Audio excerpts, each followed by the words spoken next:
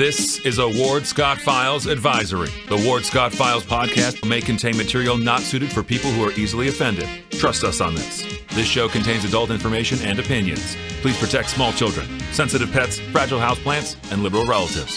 Thank you. That warthog. He's going to come up the steps. Here he comes. Oh my goodness, and he's huge. Hello, boy. Wonder if we can pet him. Hi, boy. Can we touch him? No, don't. Help me! Help! Good morning. Professor Ward Scott here in the Warthog Manley Command Center Man Cave inside the Milton Law Studio, inside the piney woods of north central Florida, in God's country. And I'm just getting all my paperwork arranged here because I want to bring you up to date on what's been going on, of course, that you probably, many of you may already have seen now finally addressed in other news outlets and media. It's a big story. It's a growing story, and it's not even begun to be over. So I'll bring you up to date on where we are with it. And we're talking about basically the supervisory elections interactions with voters or would-be voters and the lack of accountability for that by their own admission. It's a strange set of disclosures are coming out right now about the way elections are conducted. And I'm only going to focus on Alachua County because we know a lot about Alachua County. I'm not going to spin off out of my lane and talk about other areas about which I don't have any experience. And therefore, I challenge somebody to rebut what I'm about to say from some other area or somebody who hasn't examined the documents as we have, such as the local political hacks, one of whom comes to mind is Dan Smith, who evidently has an opinion and hasn't seen the actual material that we have, but nevertheless has an opinion and politicizes the whole thing. So people like that are all over the place, and they're ready to give you an earful. And generally, they are doing what my grandmother used to tell me, talking to hear their head rattle. What I want to talk about is what we have experience with as a community and what the Ward Scott Files has experience with through its research team and principally in many cases, of course, our data investigator. The first news that's kind of interesting, of course, which we knew all along would be the case. It was a futile attempt, and whatever lawyer or liar led her down the road to believe it would be anything else really ought to have his head examined. And that's the ultimate final rejection of Dion McGraw's attempt to get her seat back. And anybody with common sense knew that was going to be the conclusion. Everybody except her, apparently. Some of the NAACP people and some of the loud, shrill voices that really operate out of emotion, don't operate out of deliberation and rationality, reasoning, if you will. So it was a foregone conclusion. If she spent much money, of course, she apparently has quite a bit. If she spent much money on her liar, she might as well have gone out and bought everybody coffee because there wasn't going to be any other outcome that could be possibly so, except the one it reached. And she should know that the governor's office is not going to act in a knee-jerk fashion. It's going to have its ducks in a row, as we say, and know what it's doing before it goes ahead with the constitutional authority that they have to do what they needed to do in her case. However, in coming out in these cases are some interesting disclosures. And I want to compare that to the inmate sign-up thing here for you, because the commonality between the two is Kim Barton. Now, Russell claims that Kim Barton never told her that she wasn't in the proper district and allowed her, McGraw, on her own word, to go ahead and sign up and register for to be a candidate. Now, let's be sure we understand some essential differences. McGraw is coming to Barton of her own volition, and she is a candidate. She is not a voter. She is a candidate. Now, I have signed these documents no fewer than 3 times. I've done the whole thing, the financial disclosures and everything, signed the documents, and believe me, researched before I ever went there. to find out what I needed to know. And if I didn't know, then I tried to find people responsible who should know what the case was. Anybody who's going to run for public office who doesn't do that, in my humble opinion, doesn't have any business running for public office. In other words, if you're going to go act and you don't know the legitimate basis by which your actions are justified, why are you acting? And yet this is so characteristic of so many politicians. They wag their tongues, run their mouths, and they're just talking about their own kind of opinion. They haven't done any real sober insight, looking into the issue, and therefore they just sound off and they vote individually out of their own set of values, and they think they speak for everybody. That's basically the case all over these, the Gainesville City Commission and the Alachua County Commission. They're not really legitimate scientists, if you will, of the politics that they set policy for. There's always been a joke in my mind that there's such a thing as a political scientist. Well, there's no such thing as a political scientist who is a public commissioner that I can see around here. Cornell is not a political scientist. God help us, Alfred's not. Certainly the Undertaker's not. So they're not political scientists.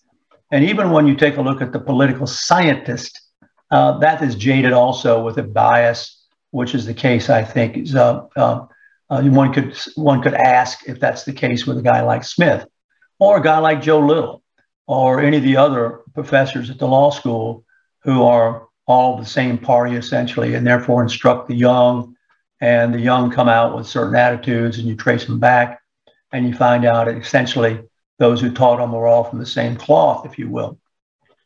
So the interesting thing here to remember, in case you're going to buy into McGraw's complaint that Barton never told her she couldn't do it. Well, Barton, of course, is, and the title of today's show is See No Evil, Hear No Evil. And Barton's going to say, well, it's not my position to tell you. Now, that is very, very different from going to the jail as an outreach director and seeking to sign up. You go to them as a professional voter, knowledgeable person, agency, even a sworn charter officer of the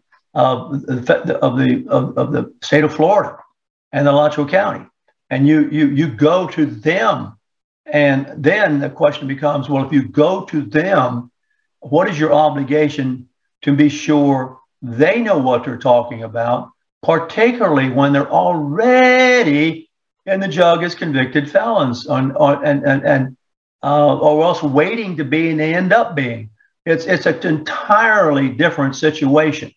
So it's interesting that the centerpiece of all this is Barton, because McGraw claims Barton should have told her, and Barton claims McGraw should have known. Now, as I say, to repeat, you go to the jail and the inmates say, well, they tried their best to tell us, and this testimony is coming from more than one, they did their best to get us to sign up. We didn't know what we were. They said it was okay, just sign up. And Barton claims, well, that's not the way we do it. And yet, let me just say one thing to you that I think you'll know if you ever need one or don't need one. If you are innocent and you go to a liar and you tell them what you should do, you go to the lawyer and you say, here is what the story is, my story. I will tell you my story. This is what happened. Do I need you? And a good attorney will tell you the following. If what you're telling me is the truth, you don't need me. Okay? Now, if what you tell your attorney is going to get you in trouble, then your attorney will tell you, you better hire me. So that's just the rules of the game, okay? Those are the rules of the games. I'm just getting, by the way, a note flashing across here from the data investigator, which I'll look at in a moment. So that's something to keep in mind, okay? Why did T.J. Pichet immediately, as soon as FDLE came into the supervisor of elections office, do 2 or 3 remarkable things? 1, quit his job when he'd just gotten a raise. 2, go to a lawyer who evidently, whatever he told the lawyer, and one of the things you never do is you never lie to your lawyer.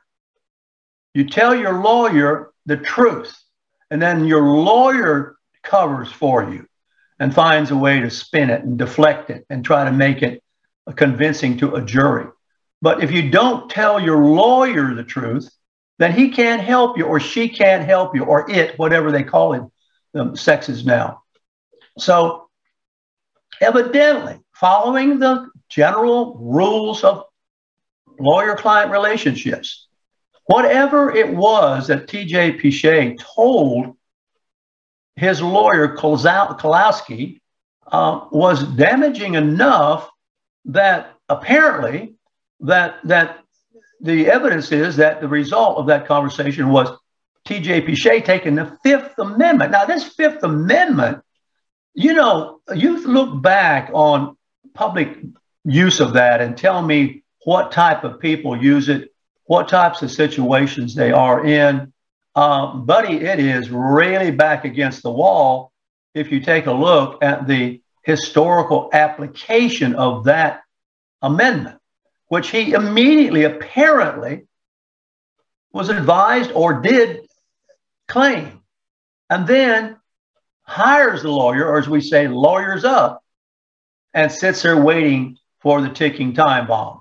That is something, no explanation I have seen so far by the pundits like Smith and some of the others in the Democrat chair, whoever the heck he is, can explain away. I mean, those are the facts of the case. The facts are Pichet quit or left or no longer was at the state attorney's or the supervisor of elections office right after the FDLE came in. The facts are he took the Fifth, and the facts are he hired a lawyer who's now doing all the talking for him. And, you know, Lady Macbeth, the lady doth protest too much. All this protesting that the lawyer is doing on Pichet's behalf, and the Democrat head of the parties and all that, and the biased political scientists are doing, are protesting too much. Now, what's that great line about? The truth, when one is telling the truth, the answer is succinct. This is just human nature. Did you put the dog out last night to take a wee-wee? Yes. You know that, or if you're trying to get out of whether you did put the dog out or you didn't put the dog out, I thought and you go into this long-winded thing because you are concerned that if you have to say, no, I didn't, then you have to pay the consequences. In this case, maybe clean up the dog's wee-wee on your nice new rug. And that you don't want to have to do. And you're looking for an escape route from a straight answer to that question anywhere you can find it. And so you get into a long-winded cover-up of your own behavior, or you get your liar to do it for you. And the simple matter, the facts of the matter are, if you're telling the truth, it's going to be a quick, short answer because you know what the truth is. It's when you are trying to be evasive, and one of the biggest ways to be evasive without having to take the Fifth is just have memory loss. You just don't remember. Now, that's not easy for young people to do. It's easier for older people to do because they can really claim that they can't remember, and many times that's true. But for a younger character to claim, and TJ's a relatively young gentleman, to claim, well, I don't remember whether I went to the jug or not, that ain't going to fly. Because there are logs that indicate that you went to the jug. Now, how many people will follow you around in the jug is evident in the police or in the jailhouse or in the FDLE report, and several can follow you around.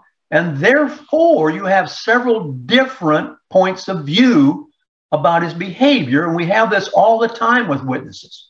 We have it all the time.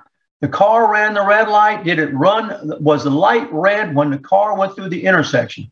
Witness A says, oh, it was red long before the car went through the intersection. Witness B says, well, no, it was just turning red. The yellow was still flashing. Well, so when does it become red in testimony?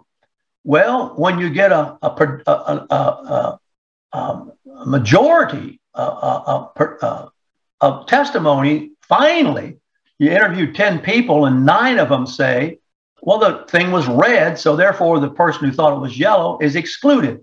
If you go take a look at the testimony of the inmates themselves, they have a completely different experience than those who thought they saw the Pichet interact with the inmates, but make no specific quote of anything that they heard in the FDLE report, which always belies the truth. You see, if you want to cover up or if you want to be vague, then you are abstract. If you want to be clear, you are specific. And that's very easy to determine exactly how many bullets were in the chamber. Well, there is evidence that there were 5. And you know, that sort of thing becomes countable, observable. You can measure it. You can even scientifically validate it. So might be that the guy standing next to you thought you had 4. You know, that doesn't necessarily make it so. But when you have a predominance of people who are the victims of this behavior by Pichet, apparently, I'm going to keep it apparently and all this stuff because I'm a big believer in due process. Well, then you have to take that into account. And as probably true, certainly true enough, would you put that in circumstantial comparison to his TJ taking the 5th and lawyering up? Do you think he might have known what these eventually, what these inmates would actually say? Do you think he might have known that? And do you think that might have had some impact on why he took the 5th and hired a lawyer? Do you think? That leads to that question. So in the case of the FDLE investigation, it's pretty clear. We're posting this out on Ward's Hot Bulletin Board. You can go look at the entire FDLE report. We have posted it. But I want to read, and you've heard this before, if you've been paying attention to this. Some of the news outlets have it very, very much correctly. And some of them have, of course, the Gainesville Sunset has done the worst job. But I have to say that the reporter, the young lady on Channel 20, really had it, in terms of TV media, the best that I saw. Because here is the conclusion. I'll read it to you. You can see it yourself on Ward's Hot Bulletin Board. The conclusion that the FDLE came to: there are clear violations of Florida state statutes by the inmates who completed registration forms with affirming they were not convicted felons when in fact they were, and subsequently cast a ballot in the Florida elections. Now, here's the problem with this. They voted, and you can't undo the vote. This is at the crux of what is wrong. This is what must stop. You know, I've been talking about this for a long time before this case ever came up. They don't check until after the vote, if they check at all. And then it's not up. They don't initiate the inquiry. A citizen has to initiate the inquiry. Barton's not going to go initiate the inquiry. He's not going to do it. And you ask yourself, well, why are you getting 6 figures a year if you're not in charge of the credibility of the voter rolls? Oh, it's not, I don't, you know, and you get 1,000 excuses. Well, the conclusion goes on to say by the FDLE, while it is ultimately incumbent upon the registrant to know their own personal circumstances, that's a pronoun reference error, by the way, the incumbent is singular, the possessive pronoun there is plural. You see this all the time. This is really, it should have said, while it's ultimately incumbent upon the registrant, in this case, they're all he's, to know his own. No, they don't do that because they're afraid of being politically incorrect, even the FDLE. So while it is ultimately incumbent upon the registrant to know their own personal circumstances before they affirm such statements, the overall conclusion, here we go, from multiple inmate interviews was they were, here we go, was they were either told or believed they were able to legally register and or vote. Now here's the problem, and the FDLE recognizes it. It was the Director of Outreach, T.J. Pichet's role to educate the citizenry about the voting laws and regulations, to arm them with the best knowledge available to determine whether or not they're eligible to register and or vote. There you go. That is the crux of the matter. This is why it's different from Dion McGraw. Dion McGraw came to the supervisor and said, hey, I'm okay. Here, the supervisor went to the inmates in a jail and said, hey, you're okay. Go ahead and sign up. 9 days after the email from Barton told her staff not to do such. And if we can dig up that email, I think we will. I think the data processor has it, the data investigator. We'll put it out there on Ward Talk bulletin boards, public information. So here we go. The investigation revealed, this is the investigation by the Florida Department of Law Enforcement, and by his own admission, the education component of his jail visits was lacking in both quality and longevity. Are you with it? Are you with us? See no evil, hear no evil, right? Oh, geez, I don't know. And you get this long-winded explanation from the Dan Smiths or the presidents or the chairs of the Democrat Party, or you get the Fifth Amendment. Now, the head of the Republican Party, Ed Brady here locally, probably summed it up the best when he said, all we are looking for, we don't want an illegal vote to cancel a legal vote. And that is exactly what is going on. And if you want to listen to this conclusion, you can ask yourself, was the outreach director, whose boss had also, by the way, I'm going to get to that in a moment, been an outreach director for 10 years. I've forgotten this. Kim Barton had been in the registrar's office under the previous people for 10 years. She knows her way around the hall. She knows what's happening, or she should know. When you think after 10 years of stalking the halls, you would know. So the investigation revealed, and by his own admission, the education component of his jail visits was lacking in both quality and longevity. The next sentence, the mass register, mass, this is mass, and this is just tip of the iceberg, by the way. These 10 hapless souls are just the tip of the iceberg. There are many, trust me, there are many, many more. The mass registering of inmates to vote without any inquiry into the person's prior criminal history, proof of identity. There is the crux. There's the crux. They don't even know if you are who you say you are. We don't even ask for any ID. We don't ask for, what are you talking about here?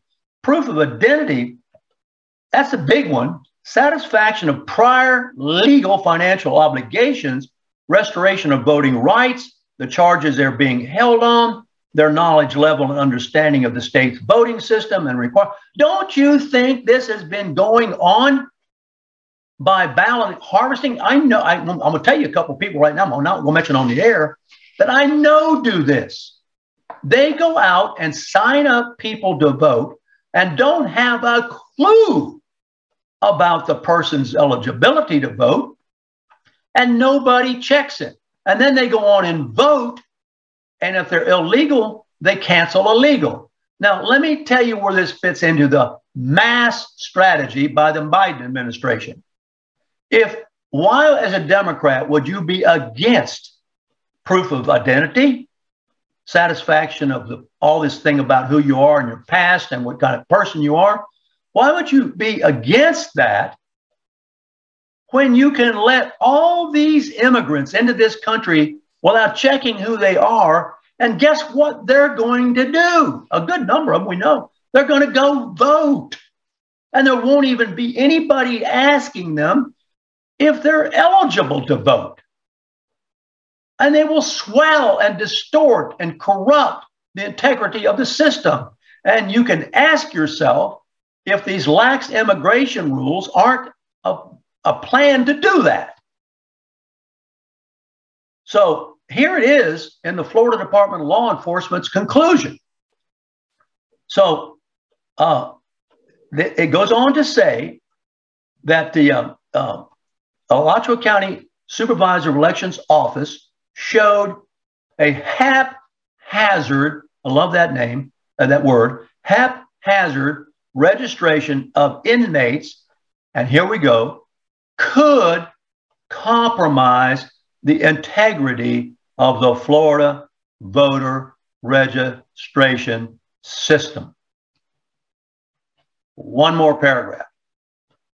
By Supervisor Kim Barton's own admission, she had intimate knowledge of the expected job responsibilities of the Director of Outreach. And get this, this is what I did not know, especially since she held the position for approximately 10 years before being elected to supervisor.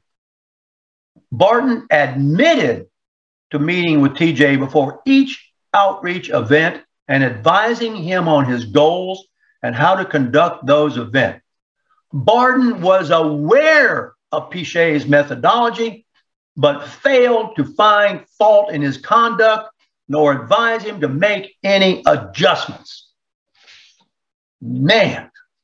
And then you got the state attorney's office, led by the likes of Brian Kramer and chief investigator, and I don't even want to go into that dude on this show, but I will sometime.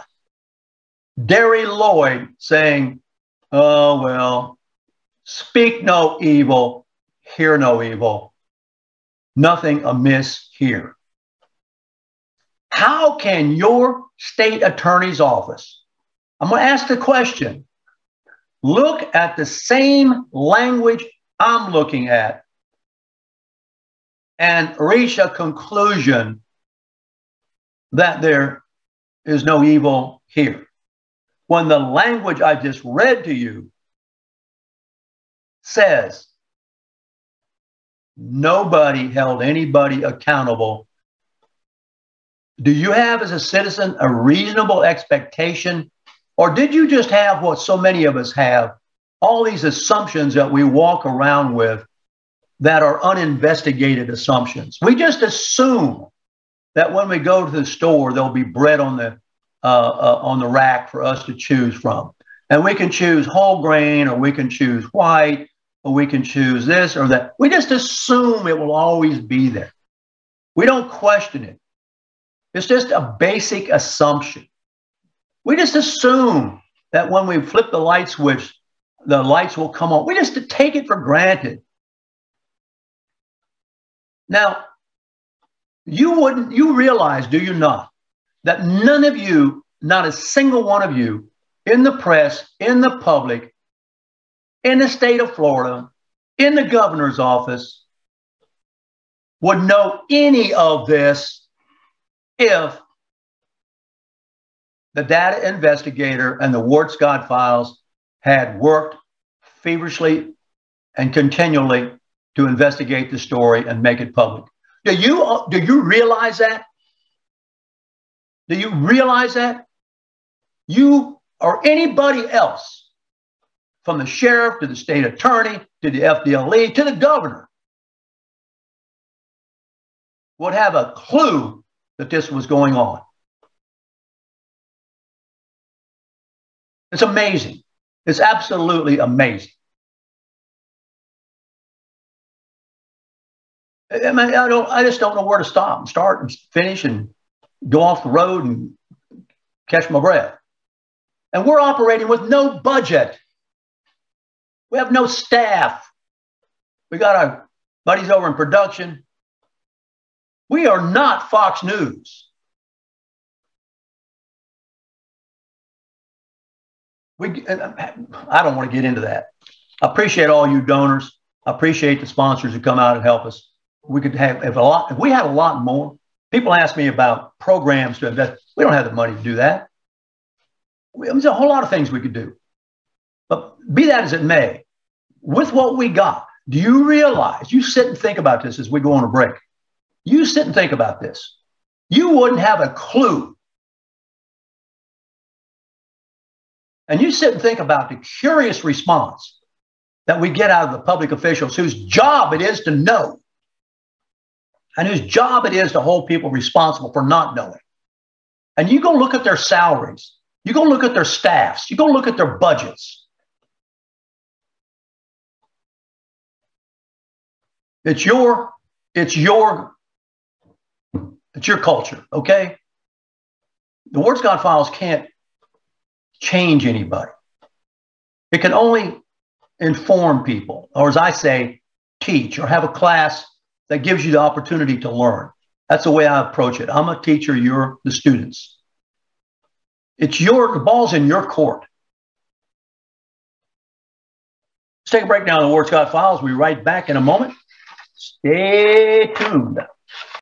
This is Ward Scott, and I want to thank all our sponsors who keep the show going and pay the bills.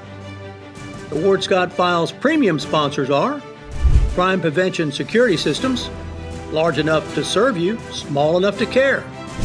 Meldon Law, the only official injury partner of the Florida Gators. The Ward Scott Files Gold sponsors are Maurice T. McDaniel, Shoot GTR, On the Spot Dry Cleaners, Okita America Martial Arts, R&R Construction, and Style Cuts.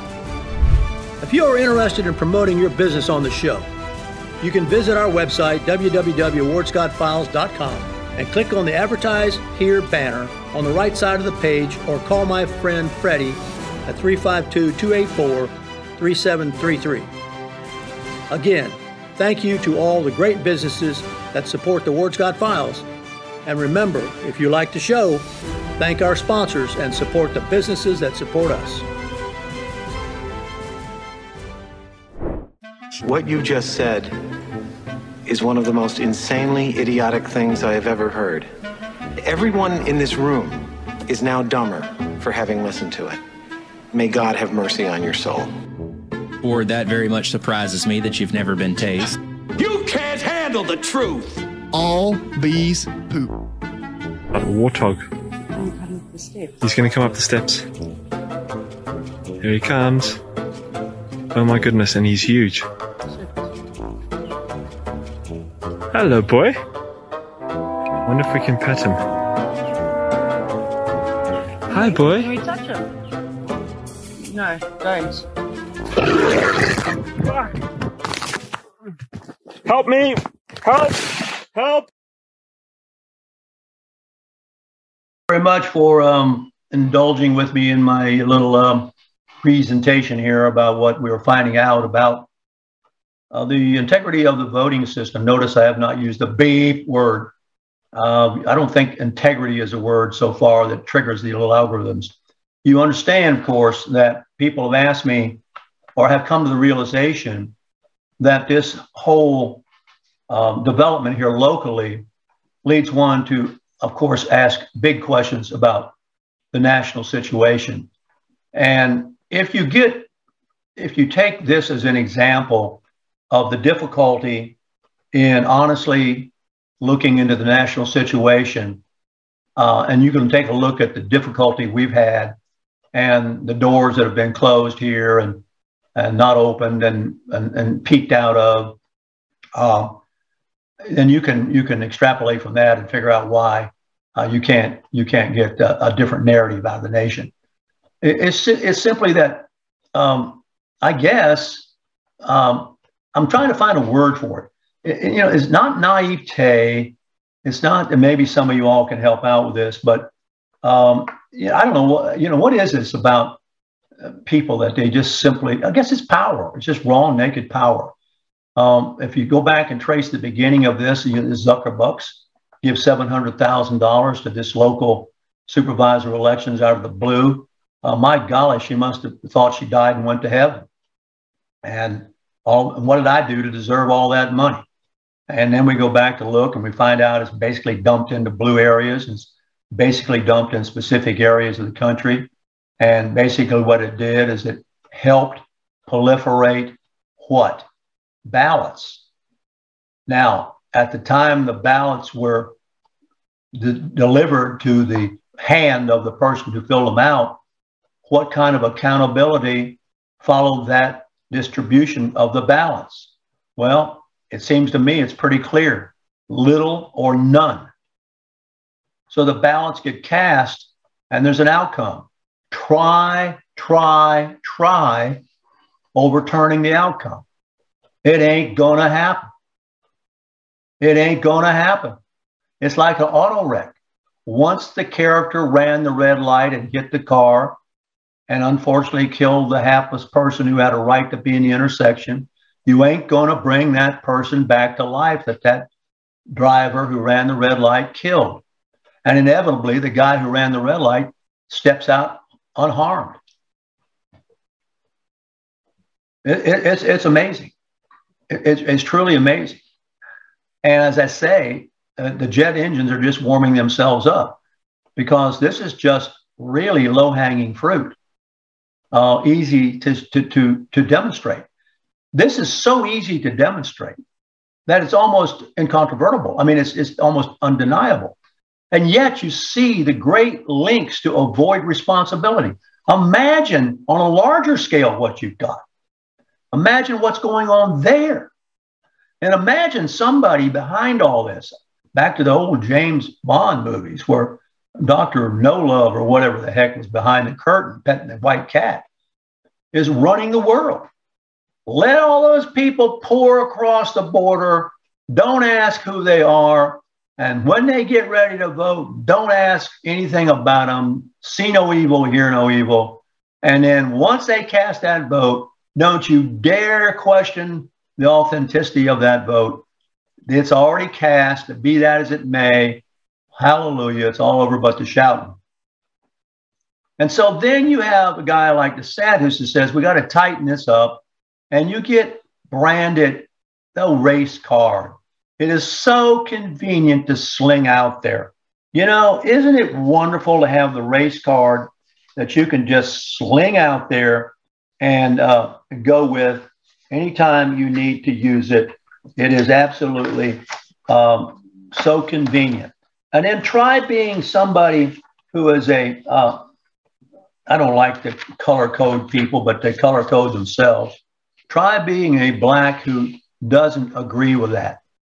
And I want to tell you just a little bit about somebody that is now 91 years old. He's one of the important voices in this country, and it's Thomas Sowell. And he has argued for the longest time, and this plays right into what we're talking about. You know that 8 out of 10 of these people who are being charged are black, okay? 8 out of 10 of them are black. So I'm trying to put myself in the head of an outreach director who goes into and I'm going to pretend, let's just take TJ Pichet out of it, and let's put Ward Scott in it. And let's pretend that Ward Scott is a screaming liberal, that he's a member of the Democrat Party, that he's put all kinds of Facebook posts up, which are anti-Trump and don't get taken down because they're anti-Trump. He belongs to every wingnut organization, from climate change to LGBTQW, all those things. And he also happens to go into the jug, and he encounters all these black guys, and I start licking my chops. I say, oh my golly, if I can sign them up, I know how they're going to vote. Okay. I mean, I'm just pretending I'm the guy now. I'm not saying it cliche to any, I'm the person now. This is, I'm putting myself in the profile of a real radical left guy who belongs to all these organizations, from climate change to Save the Creek. I don't, everything you see, goes to Disney 50 times a year, whatever. And I go in there and I see all these black guys, and I said, just come over here and sign this form and you're home free. Now, in my mind, I might not say it to them, but I know in my heart of hearts that they got to be, I can assume safely, can I not, that they're going to vote Democrat. And then I can tell you that I'm the outreach director, and a Republican governor and a Republican, nasty Republican legislature that hates blacks, that's racist as can be, that really believes in voter suppression, comes along and says, listen, the Florida legislature said you got to be responsible for your behavior. Well, that's a violation of my rights. I just feel that in my bones, So I go in there and do what I feel is right. Not what the law says, but what I feel is right. And I sign it. And listen, I am absolutely sure that nobody will ever catch me. Nobody. And nobody would have ever caught me. Nobody. If it had not been for a little old committed to justice data investigator. Where in the world, I say to myself as the outreach director, remember, I'm not talking about Duché, I'm talking about me. If I were to put on my liberal hat and go in there and do this role, and I say to myself, where in the world did that come from? I mean, I've got the blessing of my supervisor, even though there's a memo go out, there's really nobody ever checking on me. There's a memo set up. That memo just satisfied Tallahassee. I know that. Nobody's going to check on me. I'm going to go and do what I want to do. What I know is right in my bones. And I do it. And I absolutely am positive. And I know one thing, if they vote, that'll never be changed. Case closed. That ain't going to happen. I mean, I'm trying to imagine if I were a super liberal and I believe that blacks face all these problems, that they're suppressed, that there's voter injustice all over the place. I personally believe it, even though I work for the charter officer and nobody checks on me, then I can pretty much do what I want to do. Because I know that it's in the walls of this culture. It's in the streets of this culture. It's in the libraries of this culture. It's everywhere. It's no mystery why these political tactics work. It wins votes. And yet, Thomas Sowell is on a much larger scale, if you will, a data investigator, because he is not at all clear that justifying your actions on the basis of white racism, which is what DeSantis' rule has been called. DeSantis is anti-black. The Florida legislature is anti-black. The Florida legislature is anti-LGBTQ, WXYZ, all this kind of stuff, which is all an absolute bedrock of the Democrats, okay? That is not. So they're antithetical to the Florida legislature. And yet, Thomas Sowell, 91 years old, argues that blaming the blacks' problems on white racism is detrimental to the blacks. It's detrimental. It hurts rather than it helps. If you're going to isolate people by color, that's what we're doing here. I'm not doing it. The public's doing it. There's white and then there's black. So we color code. And what Soul is taking issue with, and I see, if I go in, once again, leave Pichet out of it. I'm the guy who's the outreach director. I go in and sign these guys up. I go in and sign them up because I feel it's my business. It's my business to right this classic wrong, to make my contribution to righting this classic wrong, that the voting registration system and the voting process is racist, okay? And the strangest thing about this situation is that the black guys who signed up under the advice of me, the outreach director, are the ones now who have to lawyer up. They're the ones who are being accused of a violation of the law, not me who told them they could do it. You wonder how a criminal, and listen, I've known a lot of criminals because I just have. I mean, for one thing, Malcolm Braley, Don Pierce, these great prison writers were good friends of mine. And they taught me a lot about something called the criminal mind. The criminal mind is different. They always say, they always taught me this, from the regular mind. The criminal mind, let me give you an example. When I was teaching at Santa Fe College, way back when I first started, and we had one of our campuses downtown where the 720 building is, across from Leonardo's where it used to be. That was the old Buchholz campus. And I was teaching there, and I was teaching Malcolm Braley on the yard. I was teaching Don Pierce, Cool Hand Luke. I was teaching Elridge Cleaver, Soul on Ice, a bunch of these things, because these were bright guys, and I wanted everybody to have a point of view that was maybe a little bit out of the norm. And they were very good writers. I even brought Braley and Pierce to the library and packed library at the school. And the kids came up around the desk when they got through talking and asked them where they got their education. And Malcolm Braley looked up at him and said, well, we had a library in San Quentin. I'll never forget that. He just looked at the kid and said, well, we had a library in San Quentin.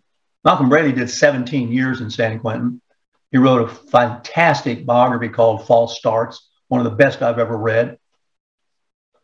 Wonderful man. And here we are. And so I get a call one day from the dean. He says, listen, we've got a 19-year-old student who is in the federal penitentiary in Atlanta, but they feel that he's too young and he's too smart and he's too talented a kid to be in prison for that long a period of time in that hard a place. And they've asked us if we will consider bringing him here on a kind of a furlough to go to college. And the person we think would be the perfect teacher for him is you. Would you take him? I know his name to this day, and I'm not going to say it. He was 19 years old. He came to me. Of course, he was being watched all the time. He was on parole. The crime that he did was the reason he did federal time is he would load his car up with marijuana, and he was a delivery guy. Basically, he was a pizza delivery guy, only it was marijuana. And he loaded up, and he said the problem he made is often he would sample that which he was carrying, and he came to a state line. I think he was coming from Florida across into Georgia, which is why he got him into the Atlanta Federal Pen. And he was pulled over. And of course, he was so stoned that he couldn't really protest. And because he carried the marijuana across the state line, he had violated a federal statute, so he was in the Atlanta Federal Penitentiary. So when he came to my class, he was a great student. He soaked up everything I gave him to read. He was a very good writer. And he was also another guy I introduced him to, was around named John Ricardo. And John Ricardo did a movie that won a prize in conjunction with Channel 4 out of Jacksonville. It was called Yesterday's Man. And John Ricardo had been a robber, that was what he was in for robbery in Rayford. And he did this fantastic documentary on what it was like to be inside Rayford. On the basis of that, they paroled him. And they sent him down here to be around me. And he said, he's a great artist and he needs to be an influence of somebody who will teach him. And so I had him. I also had another guy I'll tell you about in a little bit.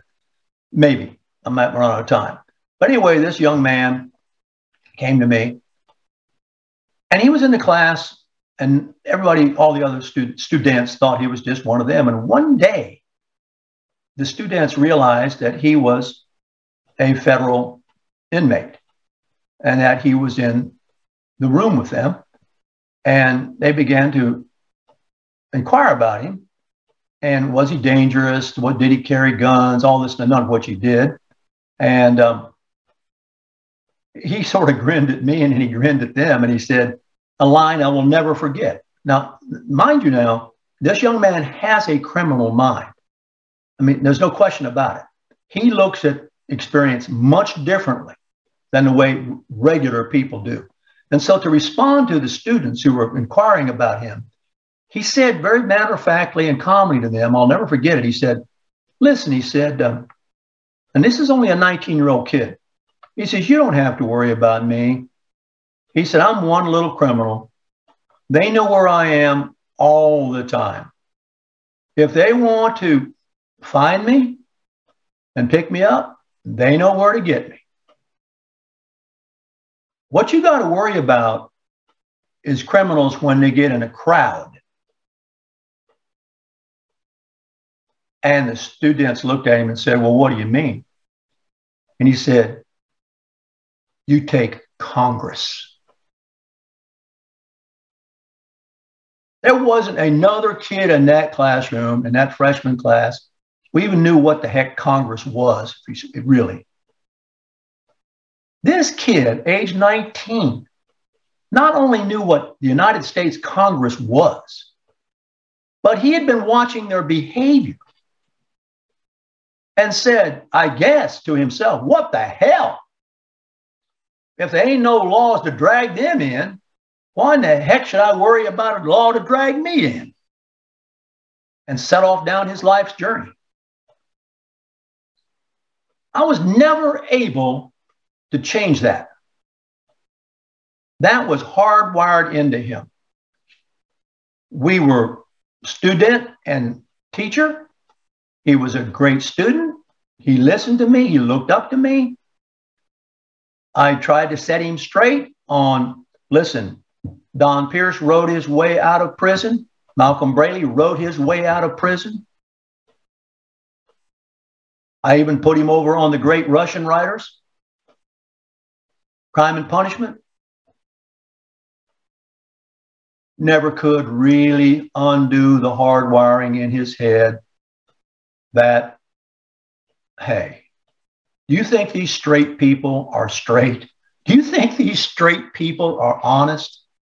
And I got to tell you, my friends, when I look at this jail situation, and I try to look at it from the point of view of one of those inmates, and I'll go ahead and say, yeah, one of the black inmates. I mean, I got no problem with that. I mean, I got so many black friends, it's unbelievable. And I can imagine being there as a black inmate, looking at this white guy tell me it's okay. And then in the end, the white guy getting by and me, the black guy, having a lawyer up. I can only suppose that it's only going to hardwire my head even harder. You think these straight people are honest? You think these straight people take responsibility for their behavior? They just ain't been caught. Because guess what? They ain't a crowd. And they're covering for each other. They got your back and you got their back. You got a state attorney. You got a supervisor. See no evil, hear no evil. So if I were the guy sitting there in the jug, and I have a record as long as my arm already, I guess I ain't going to change my ways. Because now they really are giving me a felony for something I really didn't do, except what I was told to do or told I could do.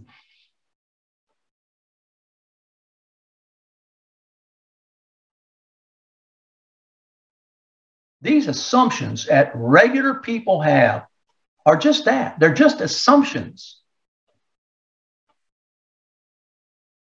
And you know, you ought to walk in somebody else's shoes once in a while and see how it looks.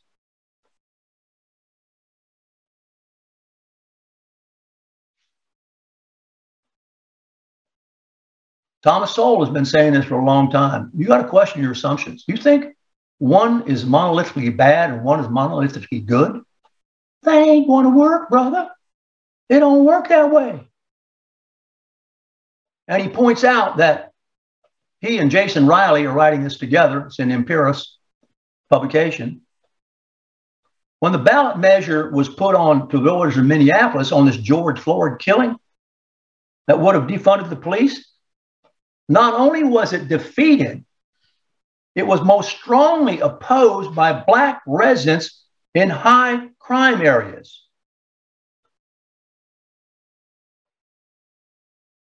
Did you ever know that? Did you ever hear that? In a Gallup poll released in 2020, 81% of Blacks nationwide said they wanted police present in their neighborhood to remain the same or to increase. Well, who's assuming the opposite?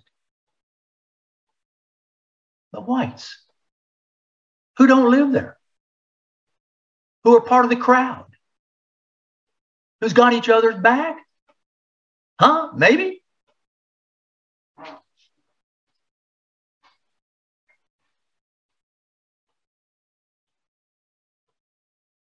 I got to say that this leads into, maybe it makes me think, in a 1993 Gallup poll, 82% of Black respondents said the criminal justice system doesn't treat criminals harshly enough. 75% of Blacks wanted more cops on the street, and 68% said we ought to build more prisons so that longer sentences can be given. Now, so I'm a Black guy sitting in Rayford, in walks the FDLE, and they say, we got one more charge to give you, as if what we've given you is not enough. You lied on your registration form, and it's your fault. Well, how did I get my hands on the registration form in the first place? Did somebody bring it to me? It's not their fault. I guess I just am a criminal, and I will be a criminal. I always will be a criminal. So one of the things I think is one of the unintended consequences of this, it is furthermore hardened, I would speculate, I don't know, the criminal attitude of the criminals who now are being further criminalized. It's a weird situation. I don't understand, how people can exonerate some and blame others. And maybe, this is a federal crime as well. There was a federal candidate on the ballot, and it might be, I don't know. It might be that the feds are still out there. It might be that DeSantis' election committee, which he hasn't signed the bill yet, by the way, so I understand it. It might be, it will be looked into by them. I have no idea. But I find it very interesting, or as Fortinbras says in Hamlet, more than passing strange. Have a great day. Warthog Command Center out.